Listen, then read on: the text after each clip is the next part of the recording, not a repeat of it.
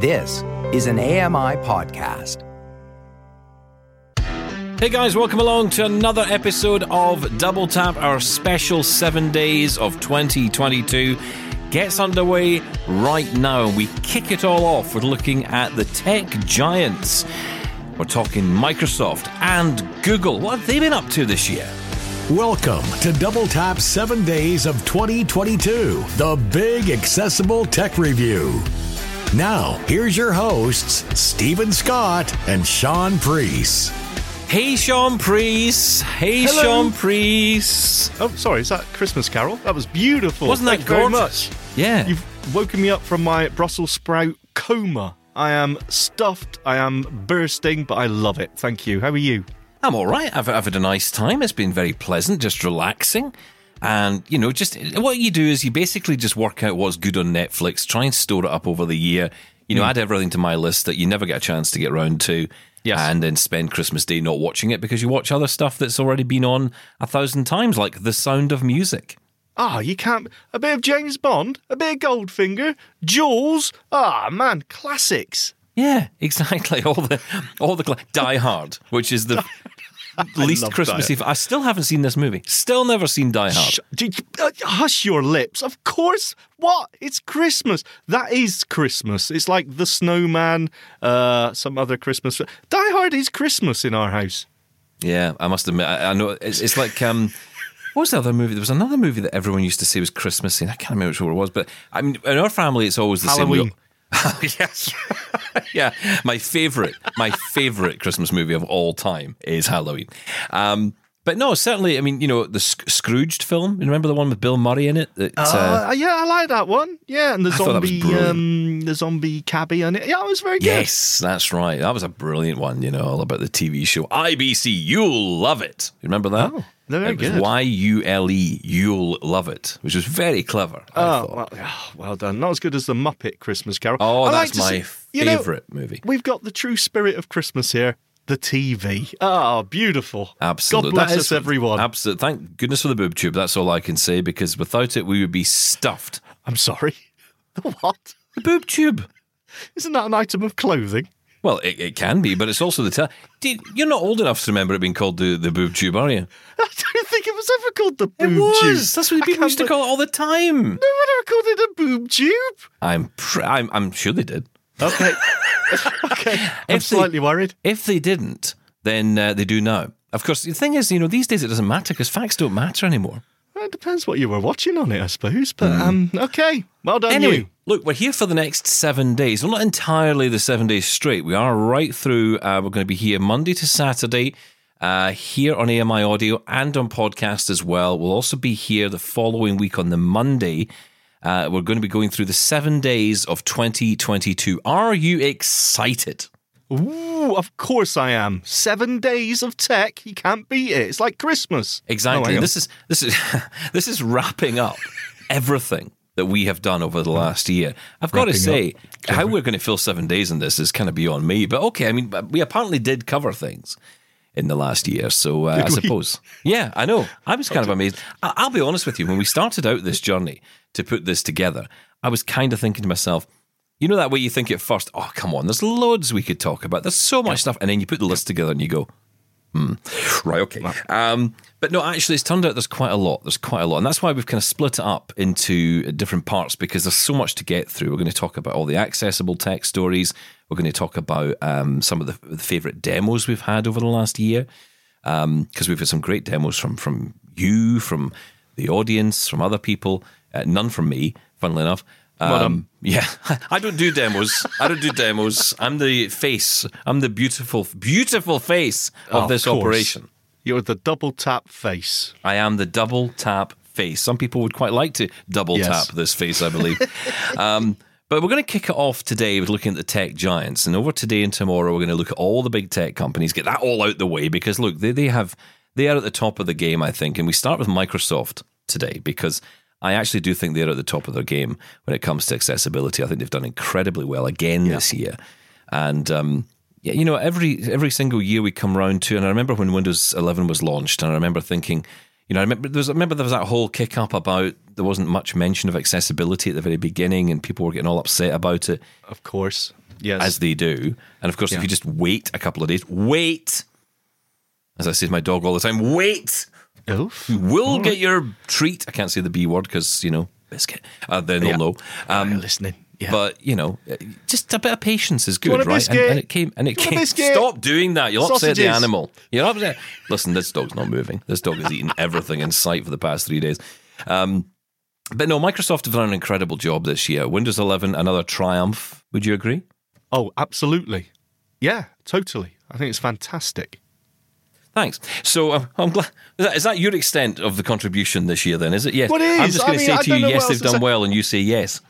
Well, no, Windows 11, I think since Windows 10, I think Windows has been actually really... When you consider where we started from, right? Windows had that reputation for constantly crashing, the blue screen of death, right? And we had that all the time, the driver issues that we used to have. And then Windows 8 came along and tried to do away with the start menu, with just the start screen, remember that? We all hated it. And there were accessibility issues coming out of the yazoo with that one as well. The Edge was terrible. And to give them their due, since Windows 10, I think Windows 10 changed everything, was really good. There's still people that were saying, Windows 7, Windows XP, I'm sticking with it. Yes. And now I think with Windows 11, I think we've got a great operating system there when it comes to accessibility, when it comes to the stability of it. It's really reliable. I love Windows 11. And that's separate, of course, from the work that Microsoft have been doing when it comes to accessibility and the team, the accessibility team. It's 10 years ago, 5 years ago even, it's changed so much. It's unrecognizable. They do a great job. Yeah, absolutely. And we're going to get into some of that today. I want to kick off one of the big Microsoft stories of the year that we covered. And this is a really big story, of course, and that is the launch of the Inclusive Tech Lab, a really major part of their commitment to accessibility. And I was really lucky because I got the chance to speak to Solomon Romney from Microsoft just at the start of the year to talk about what this all meant, what the Inclusive Tech Lab was, and how it would actually help create new products and services in an accessible way from Microsoft. And this is what Solomon told us. I'm Solomon Romney. I am the Accessibility Program Manager for the Inclusive Tech Lab. So I run the day-to-day operations of the lab and all of our varied activities. So the Inclusive Tech Lab started in 2017. It was originally an Xbox hardware lab that was founded to really help drive production of the Xbox Adaptive Controller. And so it serves in a lot of different capacities. It's an inclusive design hub where we incubate and develop and support the development of accessible technology, whether that's purpose-built accessories like the Adaptive Controller or whether it's in our mainline products. It's also a space for people with disabilities, not about them. So we really consider it an embassy for people with disabilities on the Microsoft campus. And that's our North Star. Everything we do is in service to the disability community. So the space is where we bring together members of the community with our product making teams so that we can really understand the needs of who we are designing with. And we take a very collaborative approach to product making. And the lab is not just the physical space where we do this, but the entire inclusive design practice that we've built in Microsoft hardware. It's about increasing access for people and meeting them where they are. I remember when we announced a couple of years back that Google and Apple and Microsoft had co-developed the Braille input language to be universal across all three platforms. And that was huge, that we had been willing to put things aside to make a standard that was just better for end users across the board. I remember being at conferences with Google and Apple execs and all of us working together to make everybody's accessible tech work well, for demos and things like that. It was really sort of a magical moment using Apple hardware to help Google conduct their demonstration. It was really a wonderful moment of going, accessibility is bigger than all of us. Just really summarizing it, I think, really well there. Solomon Romney, of course, from Microsoft, talking about the the Inclusive Tech Lab. And, I think for me, what this showed was that there was a real commitment, not just to disabled people and making products accessible, but actually going further than that and giving examples of it, real life examples. And of course, the main one there being that very first product, the Xbox Adaptive Controller, which we also learned this year, nearly got shelved early in the process. Remember that? That story came out early in the year. It was kind of a surprise. Yeah, absolutely. But, again, it just shows the commitment, as you said. And more than that, it's not just that one, because recently we've had one in the UK open up as well, an inclusive lab. So, it just shows that it's not just a one-off thing, not just giving lip service to accessibility. They're putting their money where their mouth is. And, when it comes to adaptive hardware as well, and who else was doing that, at that level? Nobody. So, again, I can't say enough good things about Microsoft and accessibility at the moment. And of course, people will remember as well, at the tail end of 2021, we saw the Surface Adaptive Kit, which was the first time we'd ever really seen it. And this was, if you remember back in 21, we spoke to Dave Dame from Microsoft, Director of Accessibility, and he was talking about his experience of, being asked to go on stage and present at a mainstream event, actually turn up at this event and talk about this new Surface Adaptive Kit, which I remember took quite a lot of us by surprise. We kind of we always feel left out when we're not mentioned, but then when we are mentioned, we're all like giddy little kids. It's like, they mentioned us. They mentioned the blind people. And, I get that. It's like having your name read out in the radio. It's like, it's a big deal. But it is a big deal, and it means a lot. And we've seen a lot of that this year. We're going to talk about that over the course of the next few days, how, we've seen in mainstream events and in mainstream places, real conversations about accessibility in a real positive way. The Surface Adaptive Kit was the beginning of that, but of course it extended into this year with the launch of the Surface Adaptive Accessories. Now, this was really interesting because this was the first time we got the chance to really see a reimagined keyboard and mouse experience for people with physical disabilities. But in theory, anybody could benefit from this. And Gabby Michelle from Microsoft joined me to talk about them. Let's hear what she had to say as she demonstrates how these products will work, in particular the new adaptive mouse and keyboard. My name is Gabby Michelle. I am the Director of Accessible Accessories in Microsoft Devices. We announced a whole set of new adaptive accessories at the Ability Summit. We announced the Microsoft Adaptive Mouse, and then there is also the Microsoft Adaptive Mouse tail and thumb support that go with it. We also announced the Microsoft Adaptive Hub, and then 3 Microsoft Adaptive buttons. So we have the D-pad button, the dual button, and the joystick button. The Microsoft Adaptive Mouse actually starts with a small mouse core. This mouse core, it's about 55 millimeters square. It is a mostly matte black color. The texture is very similar to our Xbox controllers. The sides of the mouse are actually very slightly angled to allow you to use it in multiple orientations because you can swap the tails, which I'll get to next. There is a physical scroll wheel in the center and 2 physical buttons.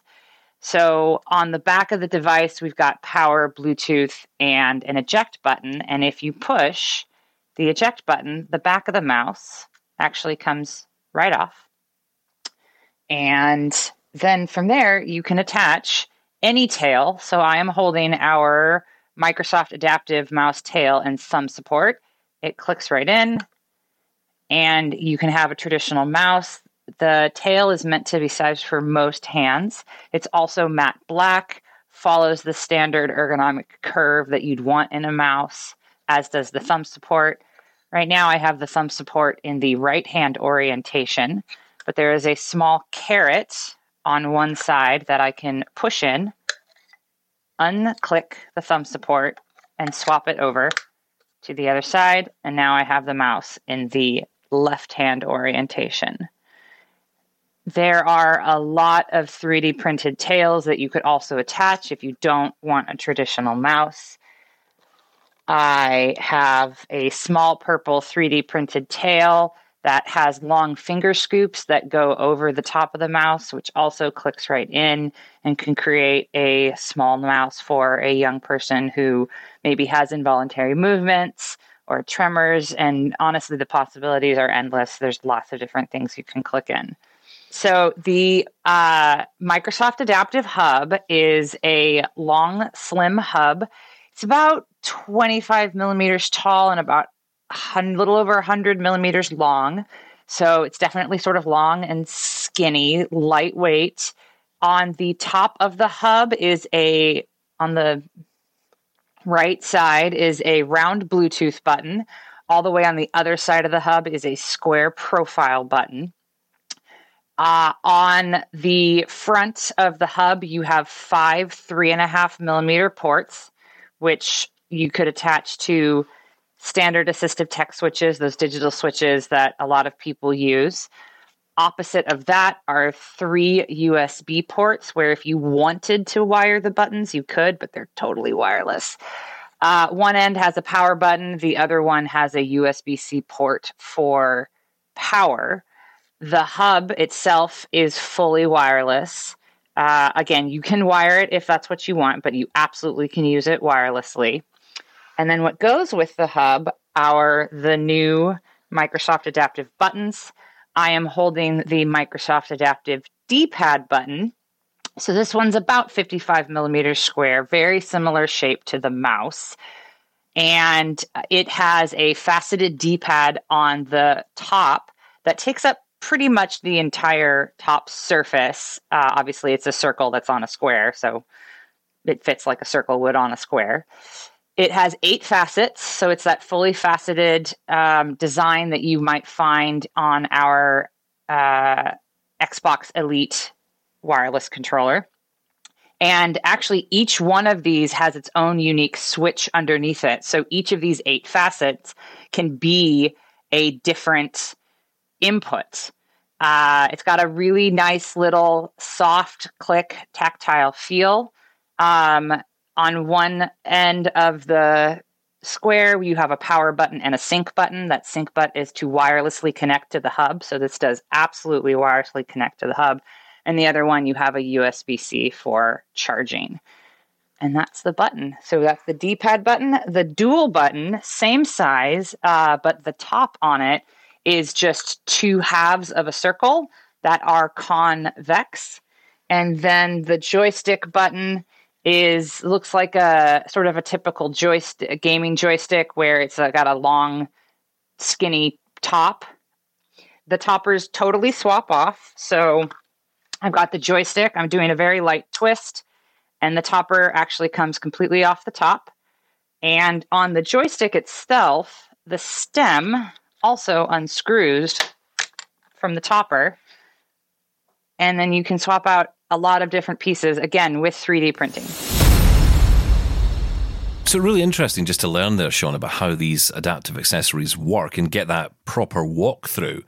It's really interesting. I don't know how useful this is, something that is going to be useful to us, or whether it's going to be more useful to someone with physical disabilities. But I know that, it will be really interesting when we get hands-on with this in January.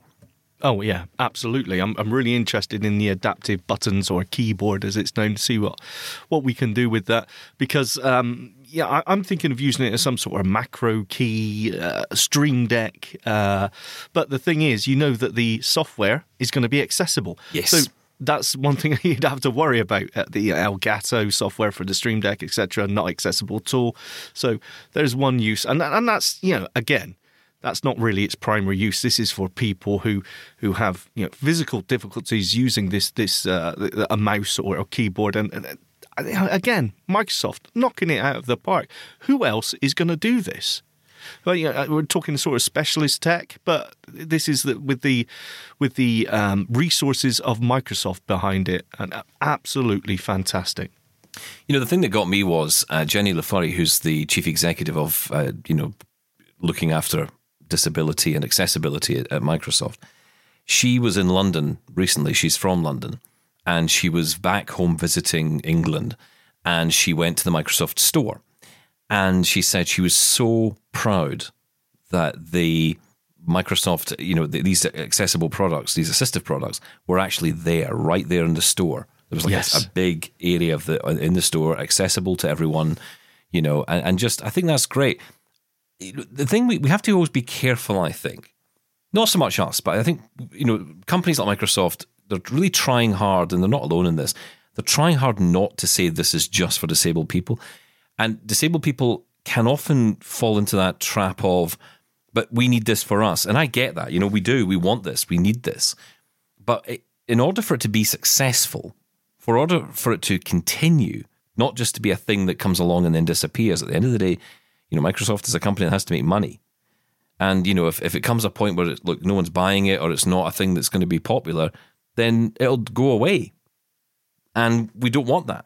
So I think that actually looking at it like, an alternative to the Stream Deck is a great example of how to think about it. A lot of people might not want that. Or maybe I'm thinking about people who are DJs, or, people who work in different setups, where having actual physical button to press that does a specific task would be really useful. People who video edit, who use these different kind of controllers. And the fact that you can build this thing up, because, as Gabby was saying, that all these different components can be put together, and you could create like a big, keyboard of your own making, with all kinds of switches and dials.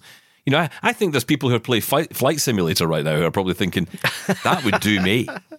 Yeah, absolutely. It's the old cliche of, the accessibility just makes it better for everyone. Everyone gets a better experience. And it's exactly the same when it comes to hardware and interfaces as well. So, anyone, you don't have to have what's classed as a disability to benefit from using, that mouse in that way.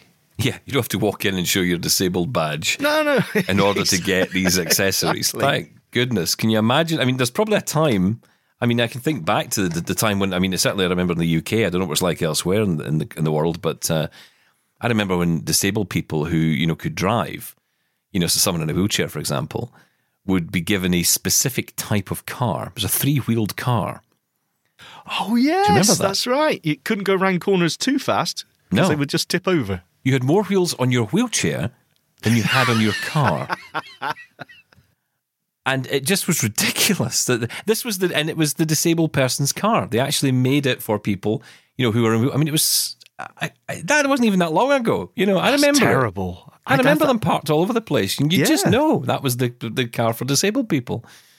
It's unbelievable. So things have moved on, thank goodness. And yes. The thing is that, we have to just make sure that people are aware that these tools are, available. And I know there's lots of people listening to this who are not blind and who are not disabled, but, that's in no way should that be a marker for a lot of the products we talk about. Because, with the exception of Braille, I think Braille is always going to be the exception, and it has to be. But of course. Nearly everything else we talk about should be something that is classed. Even I talk about the Blind Shell Classic to people. And I say, yes, it is a phone that is built for blind people, but, actually, if you've got low vision or even lower vision, you could benefit from that. That's because it's a great phone. It's got a great display on it. It's really simple to use. It's a smartphone, but with the usability of your old candy bar phone, right? Yeah. And we're going to talk about that later in the year as well, because we've got later in this week as well, because we talked, of course, to Barry Asman from Blind Shell USA. We're going to talk and hear from him again later in this week. We've got so many bits of audio, so many stories I want to get to in the next couple of days. But actually, just staying on Microsoft for this segment, because I want to mention something else. And it came out roughly around the time Windows 11 was announced. And I remember we talked about this. I actually tried to search for the clip because I was really wanting to play this in, but I couldn't find it. And there was a clip of, I think it was a Microsoft presentation, where they had someone talking about how Android apps would work on Windows 11, because that was something that was being implemented. You could download and install Android apps onto Windows. And if you remember... Oh, yes. There was a story. I just thought it was a great story to bring up. Just another example of how they're thinking ahead with this. That they had built essentially what would you call this? Like a sub... Was a name for this? Yeah, it was a subsystem screen reader or something, wasn't it? Yes, kind of using really TalkBack cool. Or some version of TalkBack, but it was actually working through Narrator. It was so that the apps would work, essentially. So the apps would work well. this screen reader would interface properly with the apps as it was intended to, but it would do it through your Windows computer. And that just blew my mind when that came out. Yeah, me too. Because this is the question we were all asking, from when this first comes out, Android apps are supported, and the first thing we think is, what about screen reader? And usually you got to wait and wait and wait until a company, comes around to even mentioning it. Microsoft did this. There was a YouTube video out there almost straight away. Yes, that's right. It was amazing. And it wasn't professionally produced. I don't mean that, with any disrespect. No, it was a presentation, wasn't it? It was from the accessibility team. It was just someone using it, right? And it was, wow, amazing. Yeah, that was really good. And that is a really good example. You're right. That's a really good example of their attitude now.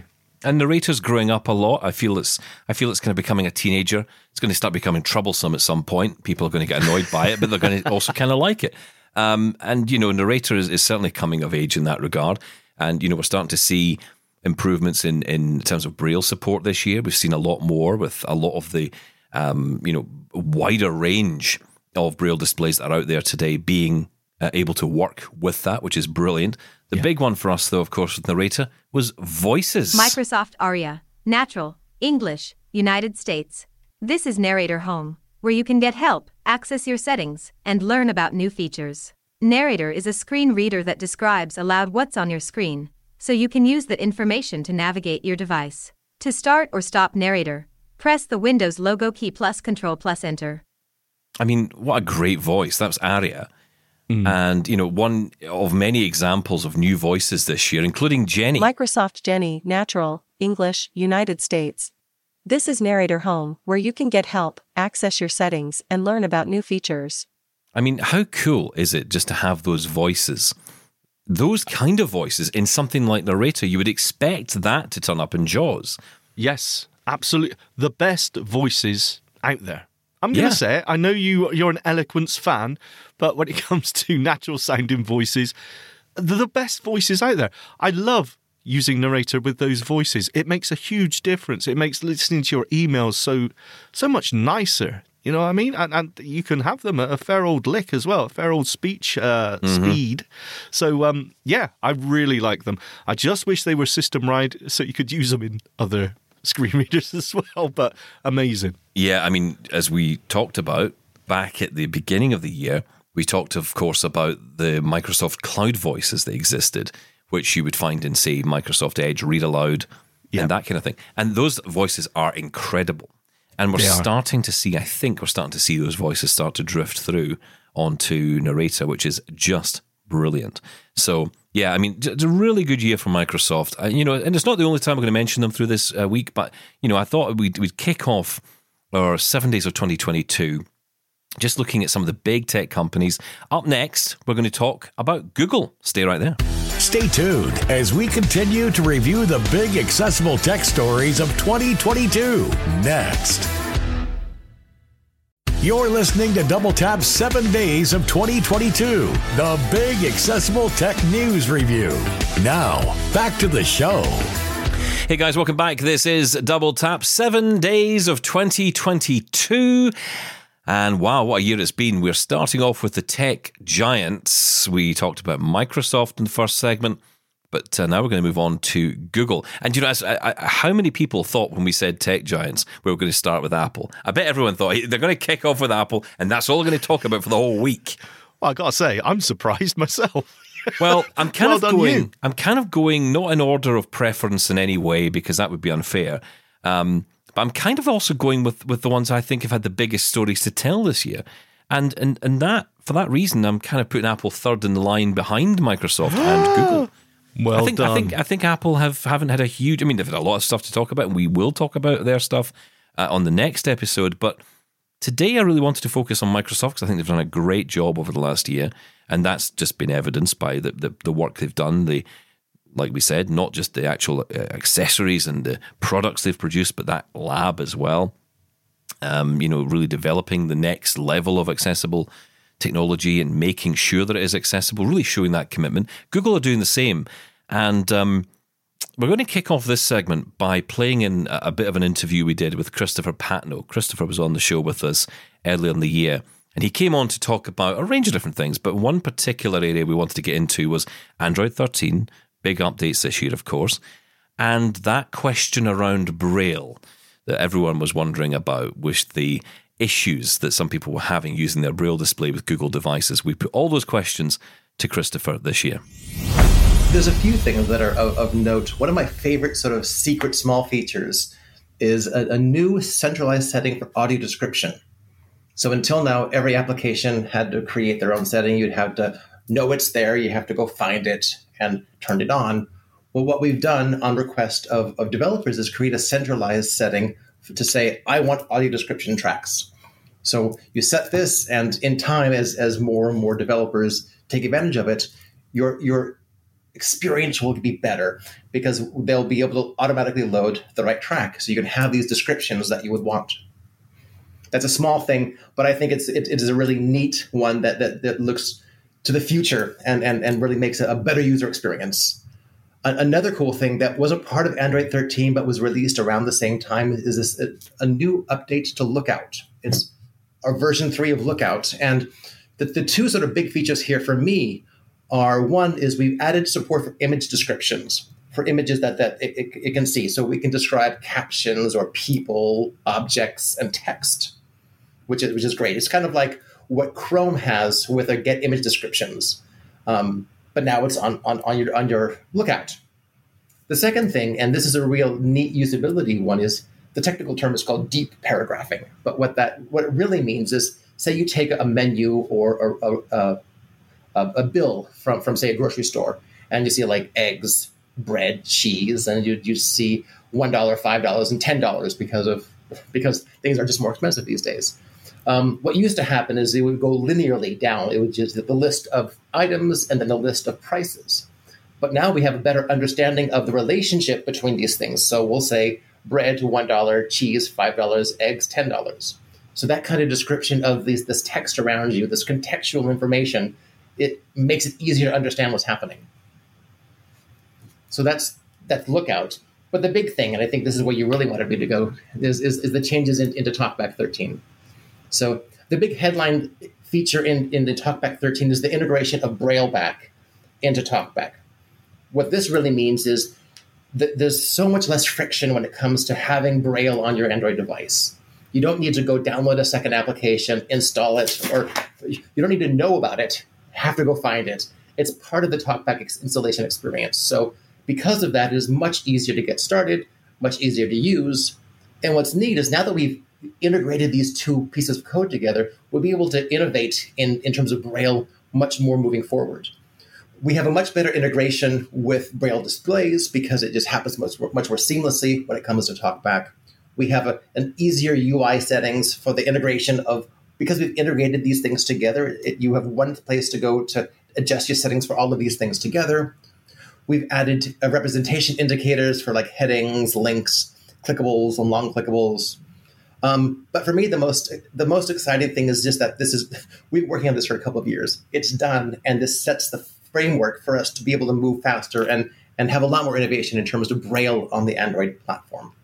Yeah, it's an interesting area, isn't it? Because Braille has for a long time been seen as lacking, and I should say not just with Android, but across any smart device. We see a lot of criticisms from Braille users on both sides, whether you're iOS or an Android. And it seems that with the adoption of BrailleBack into TalkBack, that is something that's clearly being addressed. It's being taken more seriously in some people's views, and I think that's interesting. There is no doubt, though, there is a bit of controversy around this because there is the issue with these HID displays. Can you maybe talk a bit about that? Because some of these displays that people have are not being supported, at least in this form or this version of TalkBack with Braille included. Well, so what we've been focusing on is making sure that TalkBack has a great experience for those devices that use the standard Bluetooth serial protocol called RFCOMM, which is the protocol that's used by most vendors. We have every intention of supporting the new HID standard, but it's going to be tough. It's going to take some changes in terms of the Linux kernel. And if you understand how operating systems are built, this is as low level as you can get, and the ramifications are large. So this is not something that we can just easily turn around in a couple of months. To our knowledge, with very few exceptions, all devices today support either the HID or both the RFCOMM and the HID support. There's only been, I think, 1 or 2 devices that only support the HID.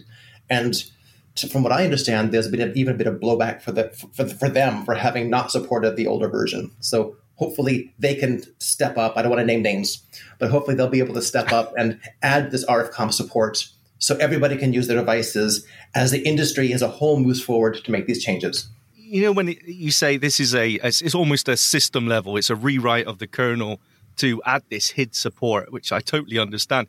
But are you talking about when it comes to the Android kernel, or is this purely on the Braille back component? It's the Android where the problem lies. It's the Android kernel. It is as low level as you can get. It's not something that we can fix. There's no like USB new HID equals 1 code that you can say. No, it is really making changes at the lowest levels of the operating system, at the Linux kernel, at the basis of the operating system. Gotcha. Okay, yeah, that makes sense. So we are talking a bit of a wait then before the HID compatibility will come through, because this is a major rewrite, I would have guessed. It is a significant change, and it happens with multiple teams across Google. The work is being scoped. We have every intention of supporting it, but it's not going to come quickly. I just want to be sort of honest about that. I think it's we appreciate you telling us about this, and I think a lot of people will be pleased to hear that. You know, the fact that support is coming, but it takes time. You know, I remember the old adage, Chris, patience is a virtue. Doesn't seem to be the case anymore for a lot of people, but for us, for me especially, it is. I think we should wait, because look, at the end of the day, if you were to roll it out and it wasn't ready, how much kickback would you get then, right? So, you know, I think it's right to wait, and let's see what is let's see what comes around with the work that's being done, and let's make sure that it's right before it's launched. You know, picking up on Lookout, because I have to say, look, people know this from me. You know this, Chris. I'm an Apple guy, right?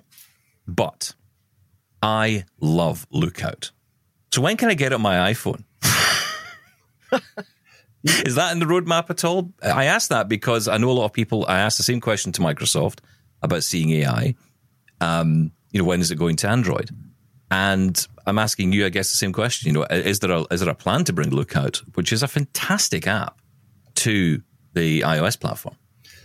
At this time, we're focused mostly on trying to make Lookout as a first-class citizen and as performant and excellent as it can be on Android devices, because we have control of the operating system and a deep understanding of the hardware, how it works. It's much easier for us to get a great experience on Android. The world is different on iOS. We won't necessarily have all of the same kind of controls that we would need. So right now we're focused on Android, but Apple is an excellent software company. I mean, heck, I worked there for 10 years myself. I'm not just sort of saying things just because. They do excellent work, and I'm sure they could put together a fantastic app if this is when they decide that this is what they want to do. Well, indeed. Okay, so let's talk about ChromeVox, because, you know, for a long time, I dabbled in the world of ChromeVox, and you and I spoke about it in 2019, and it was always a screen reader which, and, you know, in fairness to it, it's not been around as long as others have. So, you know, to compare it to anything else on the market is a little unfair. But it does seem to be coming along nicely. My recent experience with it is it's a very positive, very fast, very responsive screen reader for Chrome devices. What's new in development there? What are you working on at the moment there? Well, thank you. Well, first, I want to thank you for recognizing the improvements. The team has made real efforts, and we have a really solid development team making ChromeVox as good as it can be. Where we've been focusing on is really raising awareness and making it easier for people to use. So, for example, we've noticed through our research that people don't know about it when they need it, like when you're first installing the operating system. So one of the things we've done is we have a new, what we call out-of-box experience, where after a handful of seconds, maybe 20 or so, we'll give you an auditory and visual cue saying, hey, do you need ChromeVox? Let me show you. Here's how you turn it on, so you can get yourself into the operating system without any assistance. once you're in the operating systems, we've also created a bunch of tutorials that teach you how to use Chromebox and even build a sandbox so you can mess around and figure out how things work without having to accidentally print your screen or anything like that. It sounds fantastic. And as Stephen said, there's no doubt that Chromebox really has improved. I mean, it does seem like there's a lot of work going into it. Is there any features that you are on the roadmap that we should look out for that you are excited about? The Get Image Descriptions feature as a part of the Chrome browser. This isn't Chrome OS, but it is a profoundly impactful feature. It's been released to date in English, French, German, Hindi, Italian, and Spanish. And we've just actually released 10 new languages. So for me, it is not a new feature, but if you don't speak one of those languages you already supported, it now becomes completely relevant to you. So we've added support for everything from Croatian, Czech, Dutch, to Swedish, Turkish, Portuguese, etc. So for me, it's been a large qualitative improvement. The descriptions of the images are much better, but now because of these new languages, it's actually applicable and relevant to a much larger group of people. So some big changes came to Android 13 this year for sure, and I'm really glad that Chris answered that question head on about Braille, because that was a big question this year about, this whole HID display and how that was going to work. And, we really, I think a satisfactory answer out of that one.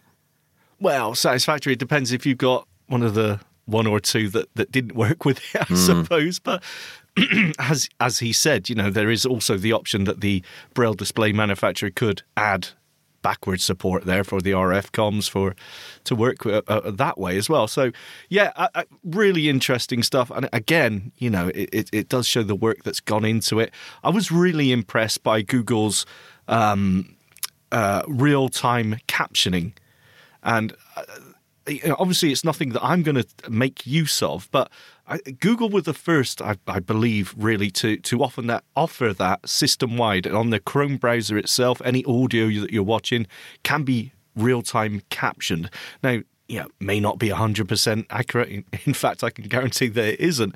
But it's a step in the right direction. And I was really impressed by that. And we have seen, Microsoft have recently offered the same sort of thing on their Windows systems as well, and Apple. So I think Google have got some great features, great ideas, and they're doing their job when it comes to accessibility. And you got to give them some applause for that. Oh, absolutely. And obviously we spoke to Chris before the big announcement of the new Pixel 7 phone, and of course that takes us to the day when we did possibly our worst radio show we've ever done, which was trying to follow this event live, which was not easy. I mean, don't get me wrong, I had a good time with it, but I think, so many people were trying to hear it and us and everything else. Our listeners that didn't have a good time. Yes. Yeah, Sorry. exactly. Yeah, I think we had a great time. Everyone else hated it. But, of course, one of the big stories that came out of that, and actually in the show live, which took us both by surprise, was the inclusion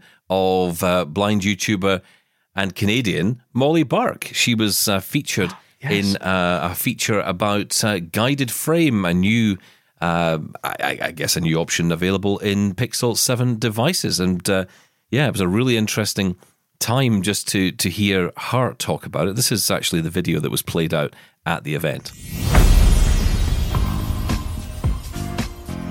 A G logo made by Google. Text appears as a person with glasses steps through a doorway and starts down a hall.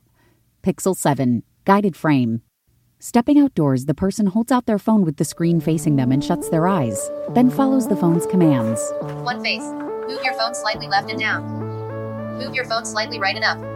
Ready for selfie. Another person holds out their phone and the view shows the phone screen. A yellow circle highlights the person's face and they pose with a smile. 3, 2, 1.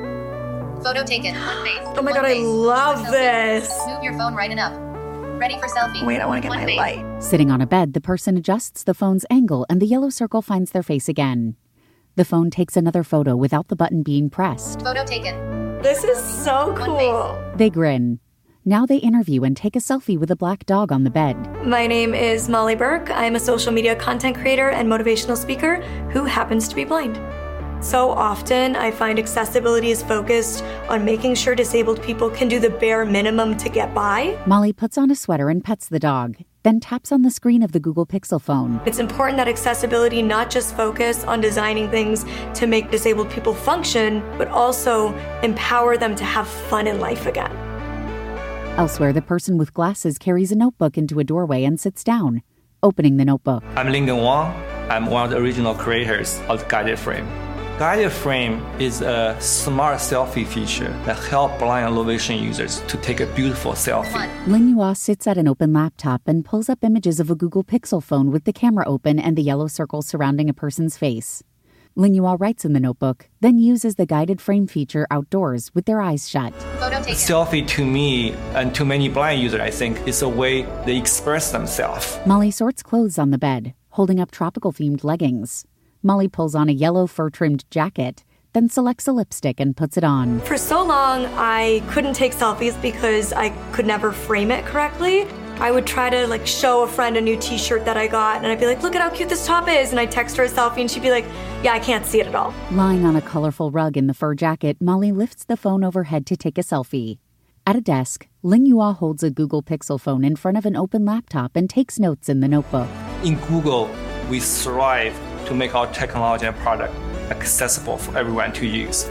So it's super important for us to develop a camera experience that's inclusive. Photo taken. Guided Frame helps Molly take a photo, and footage of the screen shows 2 different selfies of Molly nicely in focus.